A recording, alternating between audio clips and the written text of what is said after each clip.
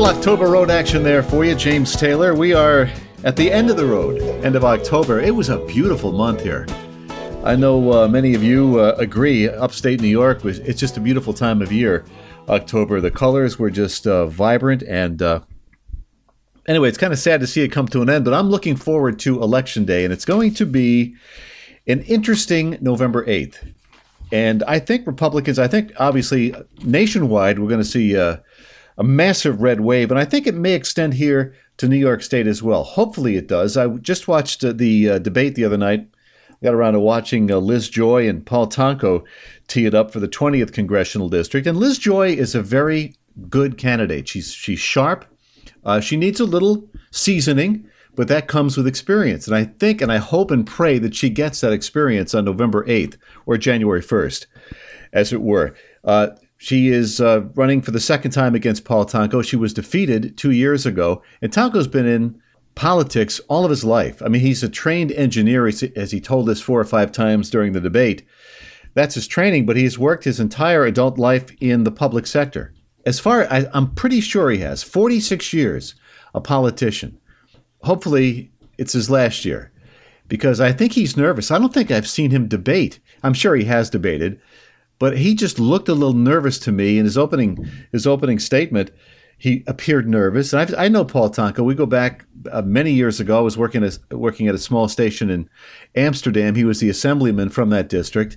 I think he's like a lot of politicians, Democrat and Republican. I think he has been around too long. He's phony. He knows all the right things to say at the right times, but he doesn't get things done. And Joy pointed that out. She right in the first couple of minutes, she said, in all the time you've been in Congress, you've had 3 bills. No bills that are consequential. And anyway, it's a good debate, and I hope Liz Joy pulls it out, because it's going to be a tough road to hoe for some of these incumbents, because people are not happy. They are not happy indeed. And Liz pointed that out in her debate with Tonko. I think a lot of these politicians are kind of impervious to what the American people are going through. They're not struggling. They're not looking for second and third jobs. A lot of these people, they make $179,500 a year, Congress people. That's far and above what the average New Yorker makes. The average American makes under $60,000 a year. So I think it should be the other way around. I think whatever the average American makes is what Congress people should make, or what assembly men should be making. They should be making $120,000 a year. I think that's what the assembly members get per year, $120,000. Plus they get more if they chair a committee, and they get their per diems. If they have to drive over 50 miles to Albany for any given reason, they get $171 a day plus meals, 1 or 2 meals. Anyway, I'm digressing. I don't want to discount COVID. I'm not a COVID denier. A lot of people have accused me of being a COVID denier. COVID is real. The pandemic was real. It was devastating. Millions of people died across this nation. That's a fact. And many of them died unnecessarily. We could go down the line on what Andrew Cuomo did as governor, but, that's rehashing old news. But Democrats, and mostly it was Democrats, who tried to push through these mandates and these decrees, and they claimed at the time that they were based on science. Well, they weren't. They weren't based on science. Churches were closed. Why? I'll never know, but, that's what communist countries do. They closed schools and churches, and these radical politicians and these radicals in the healthcare industry try to frighten people into submitting to their decrees. That's not going to happen again. I guarantee it. I don't think it's going to happen. But the elites used COVID as a weapon to seize control of the masses. Somebody put it. I remember reading that recently. That's exactly what happened. And these radicals within the Democratic Party saw another weapon to use in their efforts to hijack control of this country. I think that's what's going on. COVID was about control. The response to COVID was about control. They needed a way to remain in power, and they're still doing it. They're still trying to manipulate the voting apparatus, especially in New York State. And I'm going to read you a ruling by a New York judge. This is from a judge in New York, ruled that voting by mail over fears of the coronavirus is unconstitutional. Did you hear that? They foisted, I should say, this notion that we have to vote by mail. We have all these mail-in ballots because we're afraid of getting too close to people in line waiting to vote. It was nonsense. But I'll read you what the judge from Saratoga, this state judge. And I'm looking for her name. Justice Diane Freestone wrote in her ruling last Friday. This is an exact quote from her ruling, a 28-page ruling. The Democrat-controlled legislature appears poised to continue the expanded absentee voting provisions of the New York State election law in an Orwellian perpetual state of health emergency and cloaked in the veneer of voter enfranchisement. Perfectly put, but you would expect the judge to be able to word things properly. So this ruling, 28-page ruling, ordered local election boards to stop counting absentee ballots they've already received and to, quote, preserve them until after Election Day, November 8th, or after the resolution of a lawsuit filed by Republicans in the state. The ruling does not invalidate ballots that have been already mailed. But anything coming in after Election Day, you got to hold it. Because this cannot be allowed to happen again. What happened on Election Day 2020 in the presidential election can never, ever be allowed to happen again. They want to manipulate elections, Democrats, because they know what they're proposing and what they're advocating is not palatable to the American people. Americans don't want what they're selling. We don't want to buy what they're selling. So they need to manipulate the elections. That's the left's new strategy. And they have, their handmaidens in the mainstream media and big tech to control the information that people receive. They control the information flow, and this is how they manipulate elections. But they cheat. We know they cheat. I mean, I'm not going to, again, rehash old news, but look up some of these. You can look up stories on what happened in Wisconsin especially. That election was stolen in Wisconsin, Pennsylvania, Maricopa County, Arizona, and on it goes. Anyway, I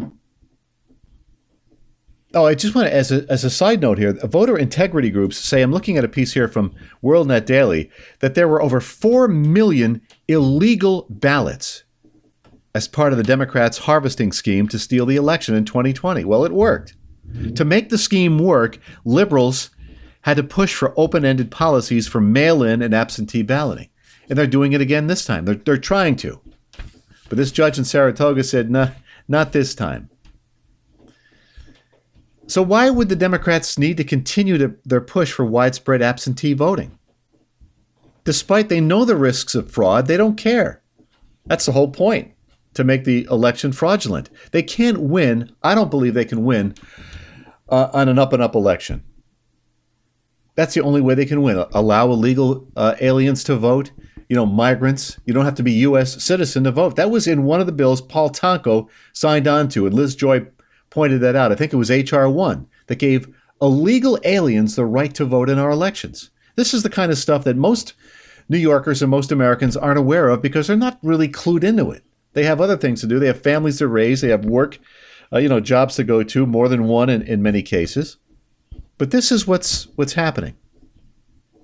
I love Judge Freestone's wording, an Orwellian perpetual state of health emergency using COVID, which was real. I'm not a COVID denier. You see, there was a ruling about a week, 10 days ago. The New York State Supreme Court ruled that the New York City government cannot fire workers for not getting vaccinated against COVID. This deals a blow to Mayor Adams's pandemic policy, doesn't it? The court ordered the city taxpayers to reinstate all fired employees and grant them back pay, citing the fact that being vaccinated against COVID-19 does not stop an individual from catching or spreading the virus. We know it doesn't. The CDC director just got COVID a few days after getting boosted for the umpteenth time. This Walensky. It doesn't stop anybody from catching or spreading the virus. So being vaccinated does not grant enough community-wide benefit to warrant a mandate. That was a ruling from the state Supreme Court in New York. This is what the court said in its ruling. States of emergency are meant to be temporary. The question presented is whether the health commissioner has the authority to enact a permanent condition of employment during a state of emergency. Well, the commissioner did not have that right, according to the court. So these people who were fired in New York City for not getting the vax, they got to get hired back with full pay, with full back pay. I love it. These Democrats think they can just force you into, submitting to their will. Those days are over, and they're going to find out how much so on November 8th.